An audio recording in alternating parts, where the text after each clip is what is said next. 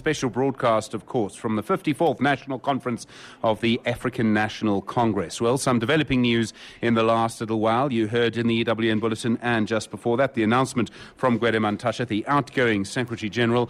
Essentially, the conference will start at 2 o'clock, and the National Executive Committee has resolved that after yesterday's court decisions involving 3 provinces, the provincial executive committees of the Free State and KwaZulu-Natal will not be voting. That's 27 delegates apiece. And then also 38 branches in the region of Bojanalo, that's in the northwest, in the ANC's northwest province. They will not be voting either because of court rulings there. To discuss it all with me, Professor Richard Calland and, of course, the political analyst Karima Brown. Prof, let's just start with you very quickly. The court cases, the ANC really had no choice, legally speaking. They had to throw those delegates out. Well, I think that's probably right, although one wonders whether they might have taken a different line or a different position if the political impact of excluding those delegates, 280 of them plus minus, probably most of them on the NDC-Z side. In a tight election, that's not good news for her. What one saw, I think, today in that press conference was a Secretary-General very much on top of his game. Someone in control of a ship that some people say is rocky. I think he's playing a blinder, to use a sporting term. Yes. I mean, Karima Brown, you've been following this, closer than I think anyone else. Would you agree with that? Gwede Mantashe is emerging as one of the central figures of what's been happening. This morning, Stephen, he said to a question, he answered to a question, what is on the agenda of the special NEC meeting? He said, there isn't an agenda. The court has ruled. We must comply. So compliance is exactly this. And what we've seen, of course, is the word that he's used. No contaminated branch will be allowed to vote. That's emphatic. That's decisive. I think what for me is really actually interesting is the fact that the consequences of ruling out 2 strong pro-NDZ PECs, Free State and KwaZulu-Natal. There is no NEC whilst conference sits, right, legally. So there's a steering committee. But the steering committee has subcommittees, and each province sends people there. And they normally send their secretaries. KwaZulu-Natal doesn't have a secretary, legally speaking, and neither does the Free State. KZN's lost its Zuma. Precisely. So they don't have the ability to shepherd some of their processes. That's a tactical, error, and it's a weakness on their part. The other thing that is really important, Stephen, is that my reading of this press conference is that Gwede Mantashe was saying when they come to conference, the credentials battle would have been won already. Yes. Because that is what is actually happening right now at UJ. The conference, decisions or who possibly could win this conference is being hammered out at that registration venue. I think that is the most critical takeout for me from this press conference. All right, we're talking about what's happened at the ANC's conference, special broadcast on 702. I have some rusk. I don't have any gravy. I realise it's a... Would you like a rusk, Karima, Richard? I thought we were moving on from gravy. Oh. I thought it was an Oma's rusk. If it was, I was going to say no. Well, they're both taking the Tim Noakes approach. I'm not sure I can talk sense to you, Stephen, and eat a rusk. That's well beyond my capabilities. It's a test. Okay, Richard, one of the things that's interesting is that if this had happened, say, 3 years ago, you would think that it wouldn't happen if Zuma didn't want it to happen. The NEC, in my view, has changed. And what's interesting about this is that 5 years ago, after Mangaung, so just literally 5 years ago, and it's happened quite astonishingly quickly, the NEC was almost all pro-Zuma, 80% we thought pro-Zuma. Over time, that balance of power has really shifted, partly just because he's on his way out, and that's what happens, but also you see people moving against making decisions that I think wouldn't have been made 3 years ago. Well, I think Karima's made the point emphatically already, which is absolutely right, that the NEC's life is virtually over. In fact, the moment, as I understand, the conference starts, that's the NEC no longer exists. So the most powerful committee in the country, in all respects, suddenly literally ends overnight. Its power evaporates. Now, the smarter members of that committee who can see that moment approaching and who can think beyond the end of their nose and have some concern about their political futures would be starting to tilt towards what they might regard to be the winning side. The other point, again, Karima, just to emphasise it, the credentials thing, 2 months ago, perhaps longer, the SG and his team said we've got to have credentials separated out from the conference. We can't have a massive bun fight at the start of conference about credentials. It could be very, very messy. And that's why there's this physical as well as procedural separation between the credentials and the actual conference. The credentials for the average listener is about who can actually turn up and vote. It's about the electorate. So it's terribly important, of course. So, Karima, then, if at every step of the way the NEC would have had to agree to all of this, why couldn't Zuma stop it 6 months ago? Look, I think, like Richard says, the purposes for which an NEC exists effectively has changed. The lifeblood of the organization between conferences is a National Executive Committee. We are now at conference. So, essentially, you are in a completely different ballgame. But I think the other point that I also want to make is that Esma Khashule, Sihle Zigalala are in an NEC that decides that they are illegal. They are actually illegal leaders of the ANC in their provinces. That's a powerful thing. And of course, the knock-on effect of that, people smell when you lose power or when you gain it. And of course, it has a kind of organic momentum. And some of that is happening. But let me warn also that we shouldn't get ahead of ourselves. There is a pitch battle that is happening at UJ. Every single vote does count, because here's the thing, Stephen. We might have a lot of NDZ branches disqualified, but we have branches and we have super branches. And it's important to make that distinction, because not each branch have the same amount of delegates. As you know, the ANC's minimum requirement is that you must have 100 members. If you have 100 members and you've corated, which means that 50 plus 1 met, then you get to have your delegate. But if you have, after that 250 members, then you get an extra delegate.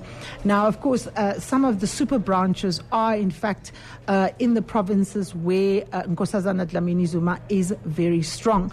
And the verification process of that is very, very important. And so it's a cool advantage to have a very big branch, because you get a lot of delegates. But here's the catch in terms of the ANC constitution. If you have a 2,000 members, then you're going to get a lot of, delegates, provided that 1,000 plus 1 gathered, was duly constituted, was able to choose their candidates according to the prescripts of the Constitution of the African National Congress, and more importantly, that the signatures on the registration actually matches, the actual people. Now, yesterday when the Free State case was handed down, you saw how the judge actually made mention of how the register didn't match with the other paperwork, and that's, of course, the built-in mechanism that the Secretary General and the Audit Committee have to make sure that you say you are who you are. And then, of course, that gets matched with the actual person that rocks up. And then there's reasons for missing a conference, and then there's sub-delegates as well. So you can miss this conference if you've had a death in the family of your spouse, if you have a doctor's certificate, but you can't just not attend because you don't feel like it. And then there's a second layer of people that have also been duly elected that's meant to replace you.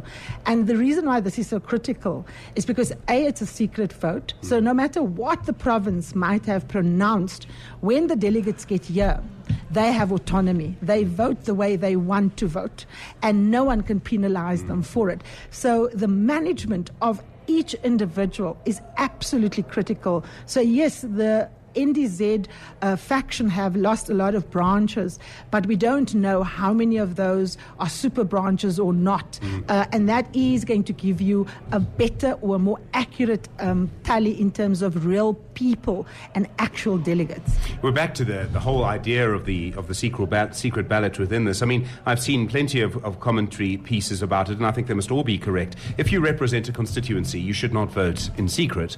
Prof, would you agree with that? I mean, this is the strange thing, is that you represent a branch. The branch gives you a mandate. You're allowed to change your view on that, but you should explain to the branch why you have. That's right. I mean, sorry to bring myself into this, but before I came to this country in 1994, I was a fairly active member of the British Labour Party, and I went to a couple of conferences as the representative of Lewisham East in South London, and it was an open process. So I had to vote openly, and I had to respect the mandate I'd been given by Lewisham East. Otherwise, my gosh, they would have thrown me out of the Labour Party quicker than you can say Jeremy Corbyn. So, that was the value of an open mandate and voting, because then I had to honour it, because I wasn't there wearing the hat of Richard Calland. I was representing the constituency Labour Party from part of South London. Here, it's rather different, because you can turn up and you can be persuaded, inverted commas, or otherwise induced to switch your vote, and you can do so freely because no one has any recourse to check how you voted. It's a secret ballot. That could work in two ways. It could allow dishonourable people to switch their vote according to some inappropriate purpose, or in service of some inappropriate purpose, or it could protect them from bribery and inducement and intimidation, because the briber will never be able to hold the bribee to account. So in this context, it could work in both directions. Or you could take money from both sides, of course. I wouldn't like to suggest that, of course. But or you can yes, just take the money and vote whichever way you want anyway. Exactly. You're with 702 Special Broadcast. I realise that the coolest man on radio, Kenny Maestri, is sitting in his studio thinking, why did he bother? But he will take over at some point. This is a special broadcast from the ANC's 54th conference. Karima Brown and Professor Richard Calland joining myself, Stephen Grootes. I would say in a makeshift studio, but it's far better than that. It's right next to the main press conference area. If you've been watching it, and I know many people will be listening to 702 while watching the TV screens, and you'll see that we're right next to the press conference area. A couple of developments that have happened, all announced in the last 40 minutes or so. Gwede Mantashe, the Secretary General of the ANC, announcing that the provincial executive committees of the Free State and KwaZulu-Natal will not be voting delegates here, and the Bojanalo district, the region in the northwest, also delegates coming from there. 38 branches, we understand, won't be voting as well. All of them thought to be on the Nkosazana Dlamini Zuma side. The other development this morning, though, is the announcement by the presidency around further steps towards free education. It's not quite free higher education, it's very close to it. Karima Brown, the cynicism of this is breathtaking. You've got people actually getting ready to vote, and suddenly out comes this statement from the president on a Saturday morning, Nochal. I think for me, it is probably one of the most cynical moves that I've seen President Jacob Zuma pull, and he's pulled some very cynical ones. I think what he's done is two things. He's upended both candidates who are, of course, trying to take over this organization from him. And everybody's looking to them, from the investor community to poor communities, constituencies, for some kind of policy certainty, one way or the other. And here you have a unilateral position just being announced. And, of course, this off the back of the fact that less than 3 months ago, the president reshuffled his higher education minister. And at the time that he did so, he didn't bother to share the HERA Commission report on free higher education with that very same minister. And of course, that was just incredible. I mean, that really is insane. Yes, and then of course there were rumors that Mr. Masuta, who got an audience with the ANC's top leaders, who was romantically linked, although the presidency denied it, to the daughter of the incumbent and the hopeful here at this conference, is apparently, the brain behind this policy. I felt really sorry for Finance Minister Malusi Gigaba this morning as he was addressing people in the Progressive Business Lounge, because the president also upended him and stole his thunder. We are 50 billion rand short in terms of tax revenues. And of course, until the president shows us where the money is going to come from, I think this is raising expectations of young people who deservedly need to have access to education. It's raising their expectations to dangerous levels. It is setting South Africa up for a self-induced crisis. It is a terrible, terrible manipulation of the deep, deep inequalities that exist in our society. So it raises the temperature. Prof, does it change the dial on the outcome of this leadership election? It's difficult to read. I agree with everything Karima said about what a reckless and irresponsible and thoroughly indefensible announcement it was to make today, not least for its timing. How it plays out in the conference, difficult to read, but I would think delegates who, after all, not just here to elect new leadership, but also to make some choices around future policy, and cognizant, I'm sure all of them, of the tight fiscal space and crunch that the government faces, and with the Minister of Finance Gagaba holding a press conference or making a speech. I don't feel sorry for him at all. I do, because any Minister of Finance to be upended, to use Karima's phrase, by your own boss as you're speaking is we can all relate to that, how inappropriate that is and how dangerous it is. Of course it is. I think there might be a backlash. I don't really understand why Zuma did it, and I can't see what the play is in terms of the delegates and how they vote. It goes back to a much bigger dynamic that's been playing out through the year, is that this campaign looks like a campaign for hearts and minds. People go around the country, kissing babies, or in Nkosazana Dlamini Zuma's case, spend most of their time in KwaZulu-Natal and pop up to the Free State every now and then.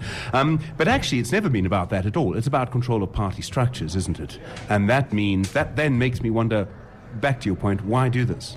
Well, I suppose that's right. As we said earlier, the National Executive Committee, whose life is just ending now, is, in my view, the most powerful body in the country, because it's the main repository of power within the ANC, constitutionally speaking, and it decides the course of action for the ANC, and it has the power, of course, to guide and direct the representatives of the ANC in Parliament, which crucially means that they then can be ordered to remove a sitting president, as they did with Thabo Mbeki back in 2008. That's a great power that they have. Zuma, one of the reasons Mbeki lost, in my view, was because he lost touch with that, and he was so preoccupied with for good reason, running the country as the President of the Republic, that he lost touch with the ANC, and ultimately that bit him very hard in the bottom. Zuma would never make that mistake. Yes. He over 10 years remained firmly attached to and closely allied with key parts of the ANC, and that's enabled him to exercise real power as the President of the ANC. However, that period of power is about to end as well. And my soundbite on that has been that Zuma's power as a politician, as a political leader, will go down by between 70 and 80%, to put a number on it, the moment he ceases to be president in the next couple of days. 26 minutes after 11. We'll take your calls. 011 883 0702 is the number to dial. Calls for the panel. We're speaking to Karima Brown, Professor Richard Calland. There'll be a special news bulletin at 11:30 as well. And after that, Ranjani Munsami from the Tiso Black Star Group will join us. So plenty coming up on this sort of thing. You talk about education, Karima, you talk about raising expectations, you talk about, sort of almost using our inequality quite cynically. There's been a little bit of that in this campaign all through the year. I mean, the criticism of Nkosazana Dlamini Zuma would be that radical economic change is actually being used cynically, but her defense would be, well, if it's not time to change things now, when is it time? No, I think they're absolutely right. It is time for change. We can't have the majority of black South Africans locked out of the economy. We can't have stubborn and systemic inequality continuing. We can't have a stagnant economy. We can't have jobless growth. So that's all correct. But the ANC didn't assume power yesterday. It did so 23 years ago. And she was part of that cabinet. She was part of that cabinet, and so was Cyril Ramaphosa. And that's, here's the rub, Stephen. I think when we talk about what kind of society we find ourselves in, for me, the best way to look at how we've been able to get buy-in on things that are really difficult is the time it took to negotiate the national minimum wage. Now, there you had an example of a social compact. You had a really, really difficult, long process, and that process, of course, was announced just at the beginning State of the Nation address. But that meant that you needed to bring social partners together, business, labor, a whole range of people. There's a whole range of things that are still, not completely sorted, but that's the time it takes in a society like ours, where people have to put themselves in each other's shoes to get agreement and to get buy-in to make things work. the students have been putting forward proposals for free higher education. The universities have begged the president to make his findings available because they needed to look at their fee structure. They announced it recently because he just ignored them. So if you are genuine about putting free education for poor people on the agenda, what you do is you do what you do with every other difficult thing in society. You gather society and you negotiate and you put it together and you put political will. You don't unilaterally decree something. What is going to happen to the kid that comes from Tofimvaba and rocks up at Wits with an A symbol from matric and say, I'm here for my free education? What is Wits going to do with that student? What is going to happen is that President Zuma's police is going to become heavy-handed the way they did during the student protests. They're going to arrest people and put them in jail without bail the way they did the student leadership. And then what you have is a self-induced crisis because this is not just about political will, because if there was political will, President Zuma had to convince the critics of this policy that it's the correct policy. And he had to get buy-in for that. He hasn't done that, Stephen. And he is effectively enabling a situation where you could even see the destruction of the infrastructure around higher education if this thing isn't managed properly. All right, well, Karima Brown. Professor Richard Calland, you going to make a prediction yet? Yes, no? On what? The outcome of the current test match in Perth? England are going to lose, I think. I don't need you to tell me that. Professor Richard Calland, thank you so much. Karima Brown, as always, thank you.